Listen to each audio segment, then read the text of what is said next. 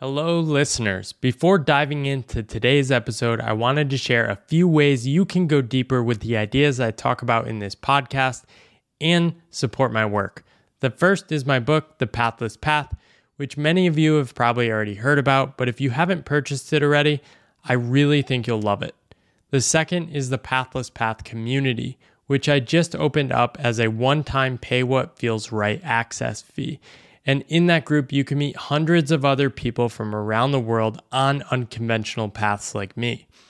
Finally, I'm working on a second book, tentatively called Good Work, which is going to explore my deeper relationship with work and how that led to a lot of the transformations in my life. You can follow along in my newsletter, Pathless, which you can also find a link to that in the show notes if you want to learn more about that. Without further ado, let's dive into the show. Welcome to the Boundless Podcast, exploring the human side of work. I'm your host, Paul Millard, and I'm fascinated with how we can imagine past the default path to do things that matter. I have conversations with entrepreneurs, freelancers, and thinkers who are questioning the role of work in our lives, who are thinking about how we can unlock creative potential in ourselves and organizations, and are carving new paths in the world to create a more human future of work. If you want to support the podcast, check out the Patreon link in the show notes. And for more information, go to boundlesspod.com.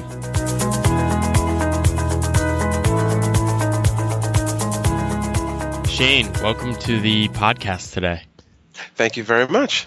So 3 things that stand out about your background and your story. One is you founded your own digital marketing strategy firm at a relatively young age.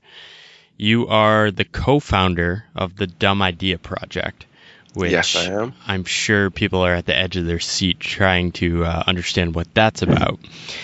And you're also a longtime DJ.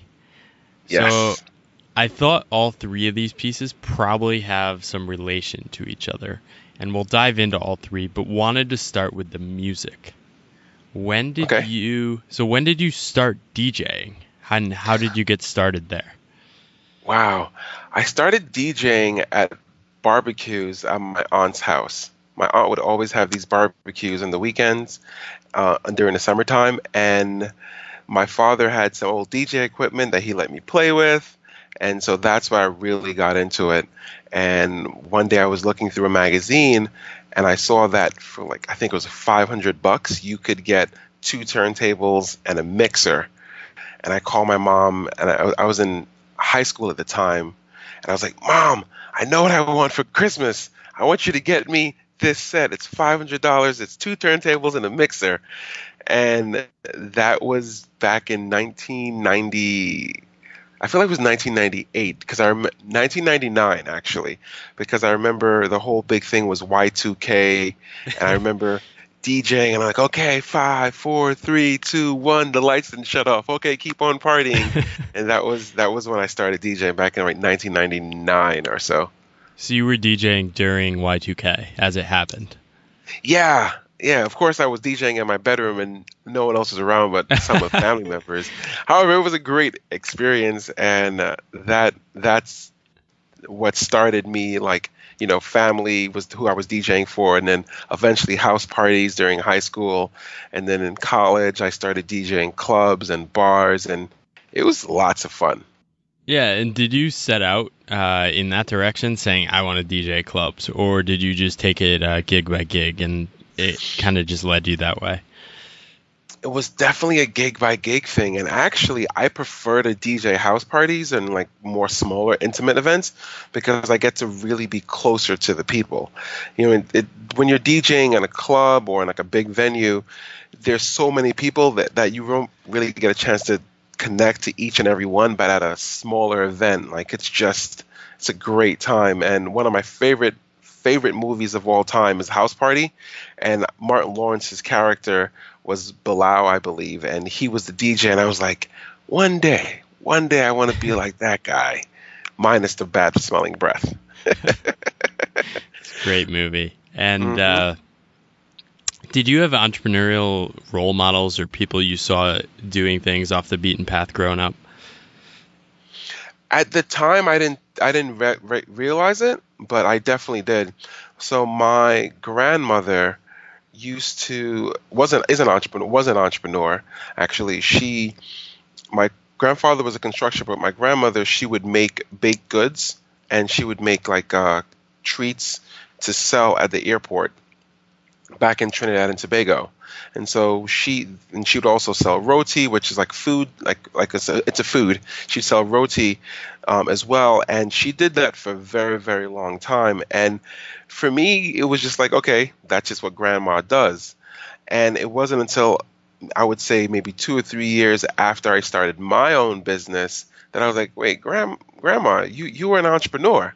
And of course, at that time, she didn't really know what that was. It was literally just making ends meet at that time, because she said that's just what was needed.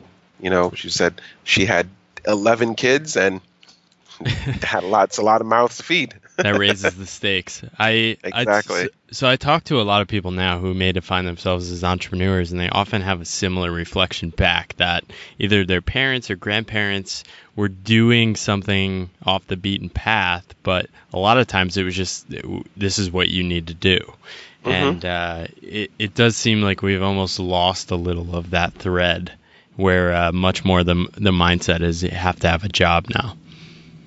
Yeah, it's a very interesting dynamic, because even if you go back to the most successful entrepreneurs to date, like Dale Carnegie, John F. Rockefeller, these guys all came from not they stepped into entrepreneurship because they had to, because it was a way for them to provide for their family, especially John D. Rockefeller.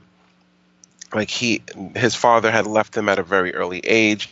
He had to drop out of school, and then from there he went into working, and eventually started his own business and took a lot of risk, but basically had to build himself up. One of the great documentaries that I always look at is The Men Who Built America. It was a History Channel documentary, and it talks about a lot of the great entrepreneurs that were, before they were even considered entrepreneurs, these were their story, and it's always an inspiring documentary to watch. It's a 3-part series, I believe. Is that the one with J.P. Morgan, Carnegie, Rockefeller? Yep. Yeah. That one's pretty fascinating. I've seen it. It also shows you the ruthless side of their nature as well. Definitely, because for them it was a survival thing. It wasn't like, okay, I'm bored, or I don't fit in anywhere else, so I'm going to create my own thing. It was like, okay, I'm going to make my way. I'm going to make it happen. How do I do it? I'm not going to let anything stop me. So growing up in New York, did you have a mindset of thinking about yourself as an adult, or answering this question I think we ask too many kids these days of, what do you want to do when you grow up?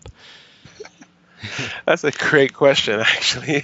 I'm laughing because I was literally in a Toastmaster meeting on Tuesday giving a speech about that, entitled When I Grow Up. And when I think back to it, in around the second grade, I just for some reason was it was at a different wavelength than most other kids. Most other kids at that age wanted to be whatever their parents said it was.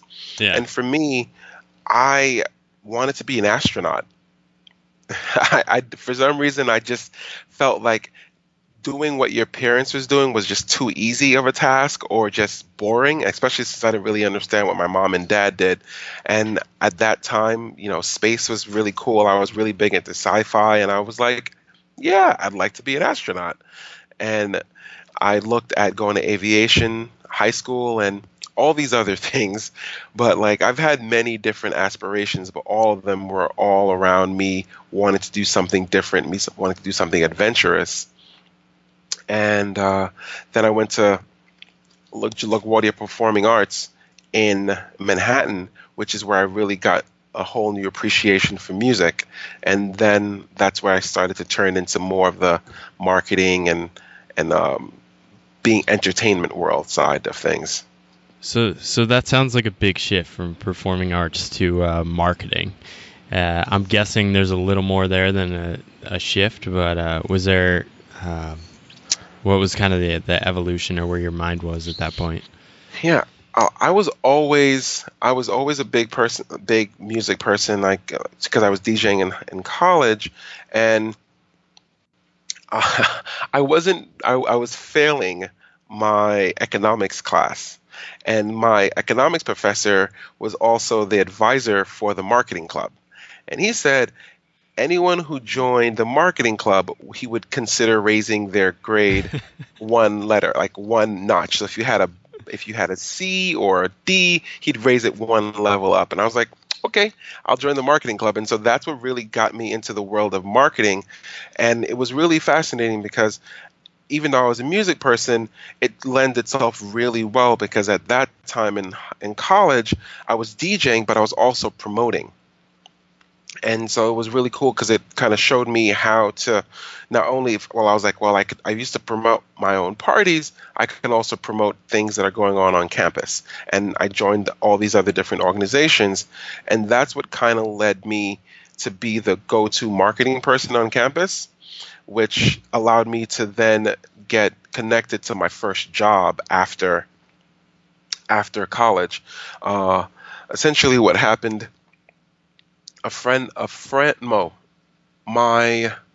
the residential advisor, her sister-in-law worked for a marketing firm, and they were looking for a marketing representative in the New York area. And my name came up. I was offered to come down to New York and interview for this position, and the position was a Coca-Cola campus representative. Awesome. Which meaning I would go to different campuses representing Coca-Cola and negotiate sponsorship deals on behalf of Coca-Cola, and I loved it. It was like going to college all over again, which is really, really fun and exciting. And I got a chance to see a lot of different campuses up along the Northeast coast. And then, like, okay, you're probably going to ask, well, how do I go from working at a marketing agency to owning my own business? Because that typically happens, but I don't want to jump too far ahead in the story if you have any other questions. Well, first I was going to just say, I think you have an article in there, how failing economics led me to starting my own firm. I think that's an article people are going to want to read. Yeah. Yeah. And I really, really thank that professor because not only did I join the marketing club eventually, obviously, but I also became president of the marketing club for a year or two because no one else wanted to take the position on it, and I really learned a lot about it. And during that time was also around the recession that I graduated, right? So there wasn't a lot of jobs available in the entertainment world, and so marketing just was like a perfect place for me to be inside of. I was really doing it a lot on campus. I enjoyed it. And even though I was not a marketing major in college, there was just a natural fit because a lot of the things that I had been creating and doing and my marketing club is what I brought to that interview. So I brought our marketing plan, our financial reports, all these different things that no one ever thinks will ever be worth anything after college. But trust me, they actually were helpful in me landing that first job because I had all these things in addition to my resume. And about 45 minutes after the interview, I was offered the position. And that was amazing to have basically gotten a job offer right before graduating college. So I graduated, and 2 weeks later, I was in the workforce. That's amazing. So it also sounds like you had something to apply the marketing to with your DJing.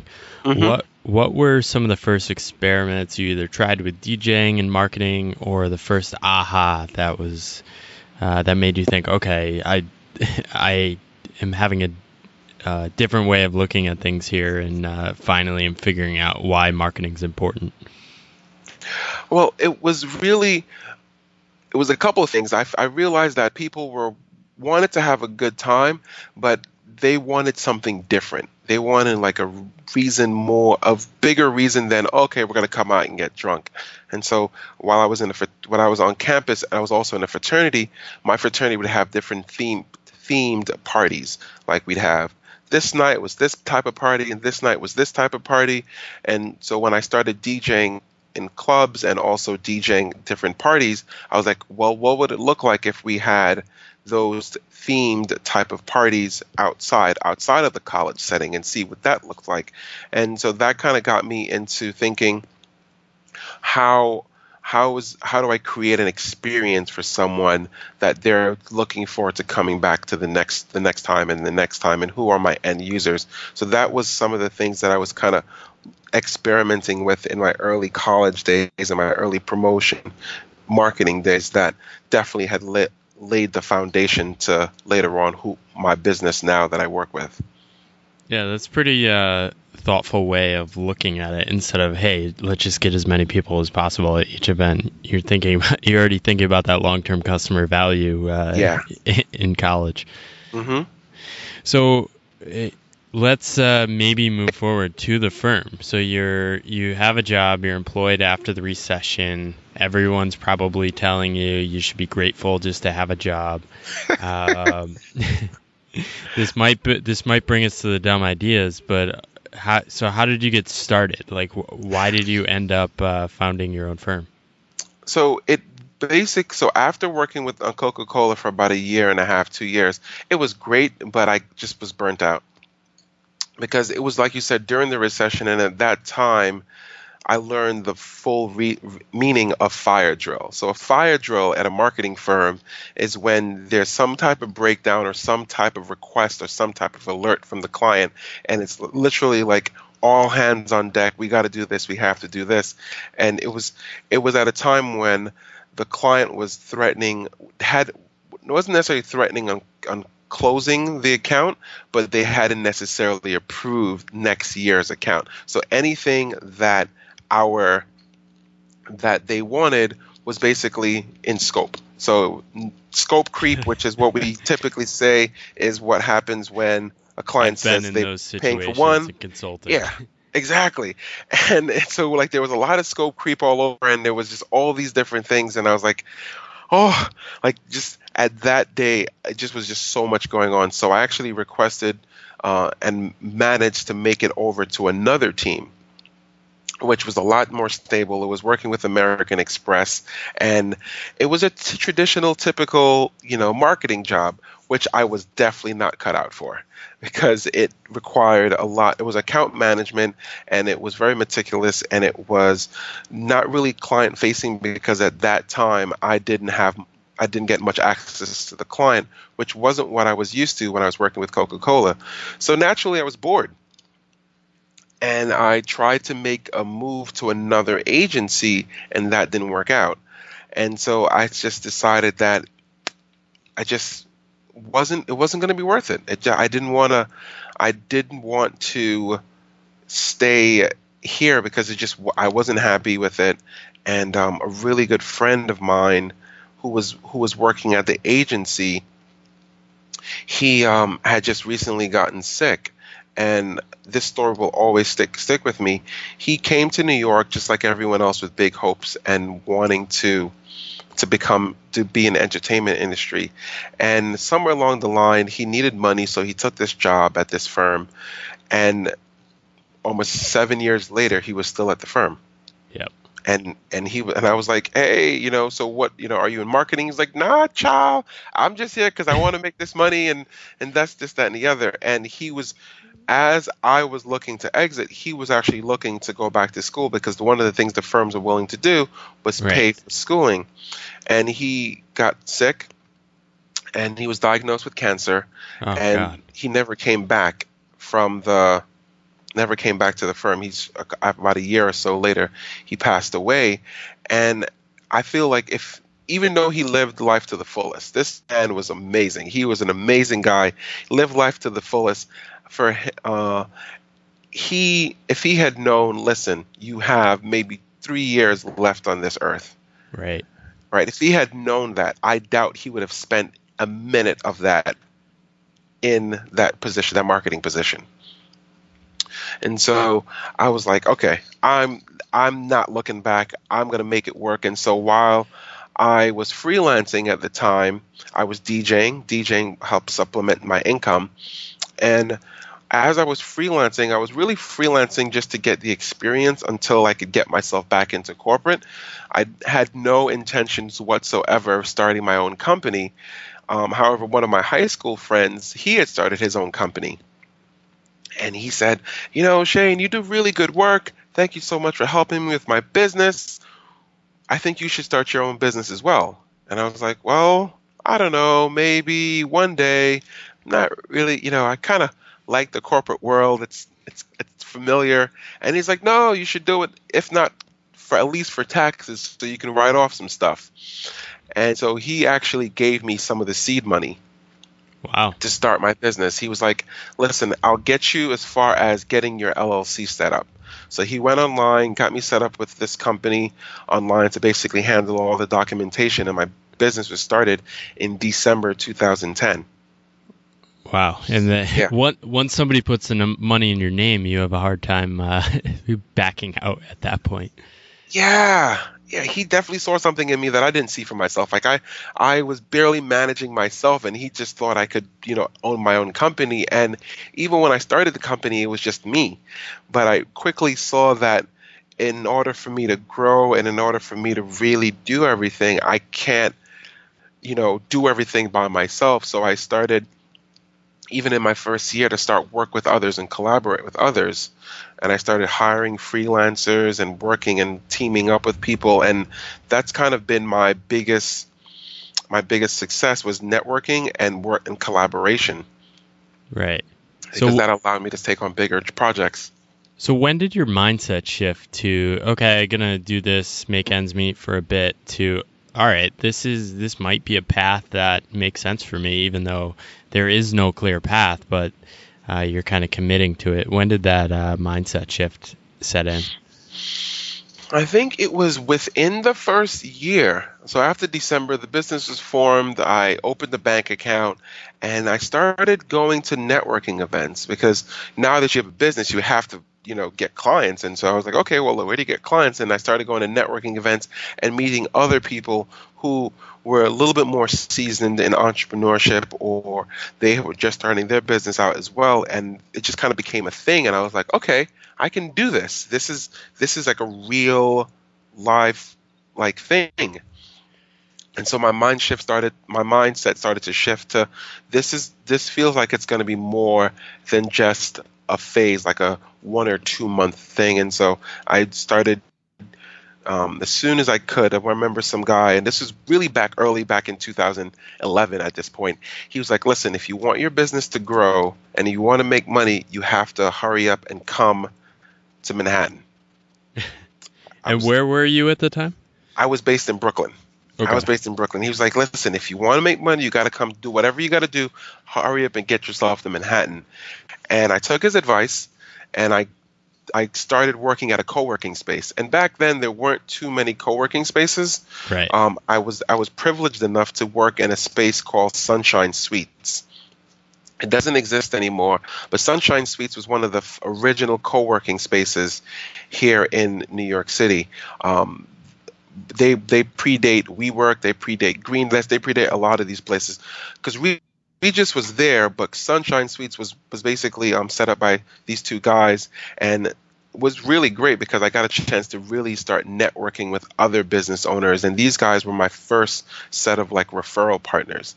Then I started networking with BNI, Business Networking International, and my business started to really take off. And the next thing I knew, I found myself in, I would say this was 2016. I had employees, I had a whole office space, and it was just like, whoa, where did this come from? So that was just like, it was, and I know I just jumped ahead like a couple of years, but it was definitely all through the concept of, okay, I can't do this by myself, and networking is really going to help me do it, and collaborating with other people. And I've worked on so many different types of projects since then. Yeah, so I think a lot of people look at that and say, okay, that makes sense. And what they don't see is the vulnerability you have at all of those steps, which basically force you to figure things out as you go. Does that resonate with your steps along the journey? Oh, for sure. For sure. There were so many times, especially, so 2016 was a high point, and then 2017, well, 2015, sorry, was the high point. I said 2016, but 2015 is when I think I had the employees. But then 2016, everything came to like a screeching halt. Yeah. I wasn't managing my cash flow. And there were several different times where there were like iterations where deals would not come, well, deals that we thought for sure would close didn't close, or we just weren't able to pay the office space rent, or we were behind on paying our vendors. We had to start letting people go. There were so many emotional things, and the entrepreneurship journey has been one of the most humbling things I've ever done in my life, because yeah, I used to tell people all the time, I never used to pray as much until I started my own business. Because I was like, listen, I've tried everything, and the whole and inside of the shifting is that the thirst for knowledge. Yeah. You know, it went from I was reading and I was going to these like classes, so to say, back when I was in college, just because I had to for a credit. And after that, when I started my business, I was absorbing all this information on business, on how to work with people, on how to deal with people, just because it was a way for me to really improve where I was, or kind of level up. And yeah.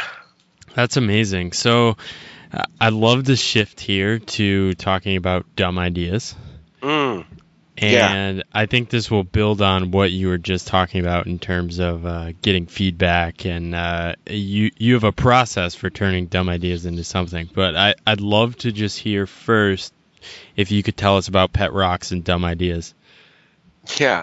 So about a year ago, I was looking to do a keynote speech, and I wanted to really inspire the audience, and because I was going to basically be like an entrepreneur workshop day camp, and I knew they were going to go into iteration of their business ideas, and I wanted to really have them be open to any idea and every idea. And I was like, well, where do good ideas come from? I had kind of started with that question. And then I was like, I feel like good ideas actually come from bad ideas. And I was like, you know what? Dumb ideas. And then I started going back in history, and there were so many stories of like the airplane, the automobile. So Pet Rock was even one of them. These are ideas that people thought were the dumbest ideas. They would never work, and they actually worked. And it wasn't necessarily that that the ideas in itself initially was the best idea in the world and no one believed in it. It was that the idea was like a weak idea. Right. And so it was using the iteration process that you're actually able to take any idea, especially the dumb ones, and turn them into a great, impactful idea. And as I look around today, I feel like we've lost that encouragement around dumb ideas. Right. Like there's a lot of money and a lot of investors that are putting into things that they think are going to be the next big thing, that are like those ideas that get automatic funding, and they're great. However, I'm very much interested in those people that have ideas that don't sound like really good ideas. Like it's just, there's a lot of support. There's a lot of reasons why it can't work, and I feel like if they can address those issues through an iteration process, it could really be impactful and really cause change. And so I started this thing with a group of friends, colleagues, called the Dumb Idea Project. And what it is a workshop for entrepreneurs or would-be entrepreneurs who have an idea, but they don't necessarily know exactly what to do with their idea. So this workshop is really like a precursor to going to like an ideation or some kind of startup incubator. And so this allows people to kind of nurture those ideas, have some faith in those ideas, get them to bounce their dumb idea off of other people, and then have those ideas kind of then take the next step, which is getting them into an incubator or getting them into some other space where they can start to implement of the first version of that idea. So when you reflect back on your own journey, were there points when people called you out and said, that's a dumb idea, Shane? Oh, of course. Of course. I mean, like if I look back at what I did, I quit my job, my full-time job, basically during the middle of the recession. I wasn't living at home. I had no savings really. I had a little bit of savings, which I spent within the first 2 months. I liquidated my 401k to put into my business. Yeah. Let's see what else. It was just not. I didn't have a business plan.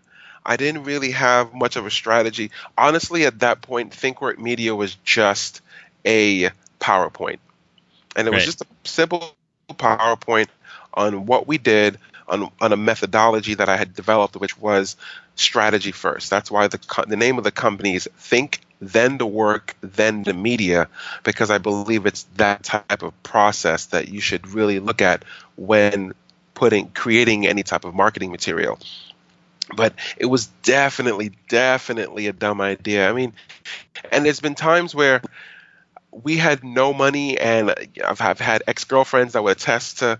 They were like, "Shane, just close the business, just wrap it up. You can do so many other things. I want to go out for a nice dinner." Exactly, like come on, forget about it. It's not that big of a deal. You're going to be okay, you know. What kept you going in those moments? What kept me going in those moments was a belief that that I was close. A belief that I was close enough that I can feel it. In high school, someone created this for me. They said, you know, talent or your goals are like drinking a big glass of Guinness, right? And it's like when you pour a nice cup of Guinness, there's a lot of foam that you have to get to before you can get to the good part, you know, the beer. And that's just basically what entrepreneurship was for me at the first time. It was just kind of getting through all that foaminess to get to the good stuff. And as I look back on it, you know, that I felt like honestly didn't have to wait years for that foaminess to clear up. I really had to start to really take in where I was at and really get present to the type of impact I was having. So in my business, I've had the privilege of working with several other businesses to help them grow their business. And I've had the privilege of working with amazing freelancers and contractors and helping them provide for themselves and their family. And yes, it's been one hell of a journey, but at the end of the day, when I just kind of stop and think for a second, I was like, I was helping people make a difference for themselves and in their lives. So I was just like, okay, which kind of later helped me develop my own mission in life. So whether I'm doing the Dumb Idea Project, whether I'm DJing, no matter what I'm doing, my mission is to dream big and encourage myself and others to build mountains out of ideas. I love it. So this might be a good point if you could share with us. I think you presented in this talk, and I'll link up to it in the show notes. I think everyone should watch this. What are the 4 steps from getting our dumb ideas to something that's useful? Okay. 4 steps for getting your dumb ideas and makes sense. Thank you for bringing me back to that. First, you need to get it out of your head. Write it down. Put it on something tangible. It doesn't have to be pretty. I'm not trying to have you write your dissertation or business report. Just write it down, get it out into the physical world. The next step after that is to start sharing your idea. Sharing your idea with anyone and everyone that will listen, because sharing allows you to get feedback, and that allows you to then start to iterate on your idea. So once you've shared your idea with many people, and most people think, oh no, I can't share my idea because people are going to steal my idea. Right. And you actually want them to steal your idea. You know, just because you're the first to do something doesn't necessarily mean you get to keep all the money. Tom from MySpace will tell you, being first doesn't necessarily mean you get to be the richest. you know, so share your idea, and if other people see value in it and they want to take it on, let them do it, and then you can learn from their mistakes. Those are your guinea pigs. Then when you share your idea, get all the feedback. There is no such thing as bad feedback. Negative feedback, good feedback, it's all good. Feedback is a gift. And that feedback is, okay, this is what this particular person thinks about my product or my service. How can I work this? Is this in line with what we're committed to doing? Or is there somewhere we can tweak this, or how we can improve upon it? Get all the feedback. Because most of the times we're like, oh, well, it's an early starter. We're so protective of ideas that we don't want to take any negative feedback. But it's the negative feedback, believe it or not, that's actually going to help us make the biggest leaps forward with our businesses and our ideas. Right. So get the feedback. And the last thing is just don't be too attached to your idea. Be willing to be committed more to the outcome your idea is going to have rather than the way it looks right now. Because the way your idea looks right now, it's great and there's nothing wrong with it, but imagine if you were to share it, get the feedback, iterate on it, what it could look like 10 years from now. If you look at iPhones, look at cars, name any great invention, the way they are today is very different from the way they originally were designed, and that's because of the iteration process and because of sharing. Yeah. So those are the 4 steps there. I think you brought up Uber in your talk, which I think is an amazing example. I was listening to somebody talk about Uber, and they were saying, if you just describe Uber, what it does now, people would, 10 years ago, they'd think it is insane, right? The whole idea is, oh, we're going to have random strangers come to your house and bring you to another location, right? That sounds insane. Oh, yeah. And then the second thing is, it originally started as just limos and black cars, and then completely pivoted to individuals. So they definitely went through this process as well. And now everyone just accepts it as a solid idea. Exactly. And that's why I'm on the hunt for the next big dumb idea, because they're out there. They're out there. And I believe that they just don't have a platform right now to actually be able to share and ideate, because the minute you post something online that isn't necessarily part of the status quo, right, it gets some harsh criticism, that has people not want to share. Yeah, for sure. And I've definitely experienced that myself. Where can people find out more about the Dumb Idea Project? They can go to thedumbideaproject.com. That's thedumbideaproject.com. Yeah, we don't have any events coming up just yet, but I definitely believe we should be having some stuff roll out. And there's so much more to come with the Dumb Idea Project, because what we're looking to do is not only have these workshops, but have a platform. So after the workshops, have a Facebook group or something where we can actually still have people share what the progress is of their ideas after the Dumb Idea Project, and just have people start collaborating and just encouraging one another. That's great. And what is energizing you most right now? What is energizing me most right now is just the progress. Yeah. Because as long as things are moving, then there's still hope. Up, down, it's moving, right? So there's definitely hope. There's definitely an opportunity. There's definitely something somewhere where things can be built, where there's still opportunity. So as long as there's motion, as long as I can move, as long as things are willing to move, that gives me hope and that energizes me, because this too shall pass, is what I used to say when I was really down and what are we going to do? This too shall pass. Right. That's great. So a new question I am using with people as I pivot the podcast a little is, what does the human side of the future of work mean to you? I believe that we'll become more effective at building things. So we are like I'm a big fan of automation, and so I think we'll start to develop more and more tools to get things done more effectively, and we'll be able to collaborate on a much bigger scale. And so when I look at the future and what that could possibly entail, I'm really really pumped, because I feel like that human side is always going to be there. Like, yes, we'll have automation and we'll have all these different things, but that's going to be designed and created by a human in service of humans.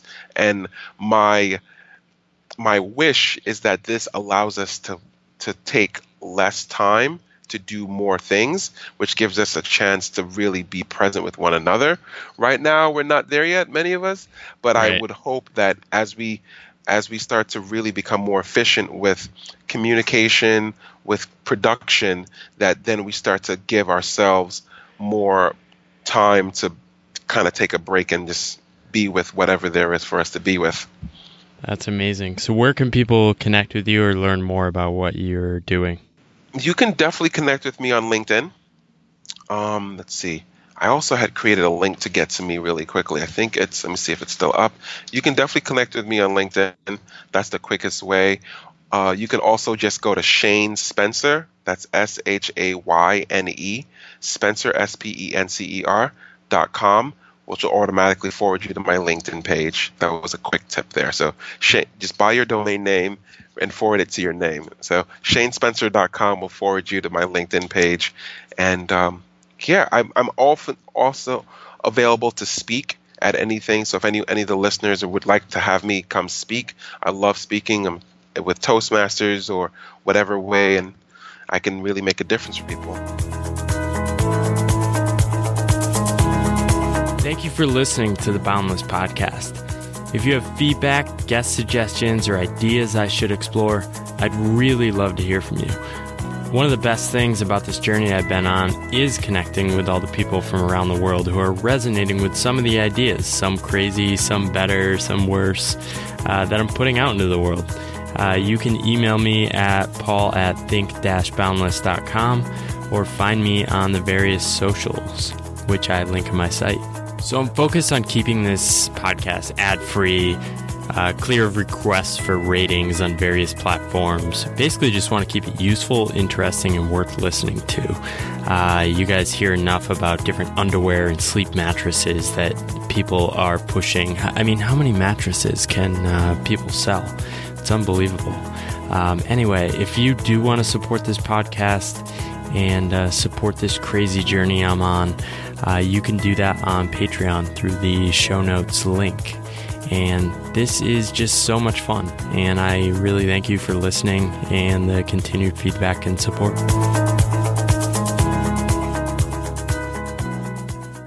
Hey all, thanks for listening to the episode. I really appreciate the support, and especially always love when people reach out letting me know what they think about the specific episodes. If you want to go deeper into Pathless Path world, you can, of course, check out my book. It's sold. It's going to hit 50,000 soon. I think by the time you're hearing this, it will probably have already sold 50,000, which is mind-blowing. But I continue all the support of people that buy and share the book. If you want to meet others on Pathless Paths, I have a community, which you can find at pathlesspath.com/membership. And you can join and meet hundreds of others around the world trying to make sense of weird paths and meeting others along the way. Thank you so much for listening. Hope you have a good day.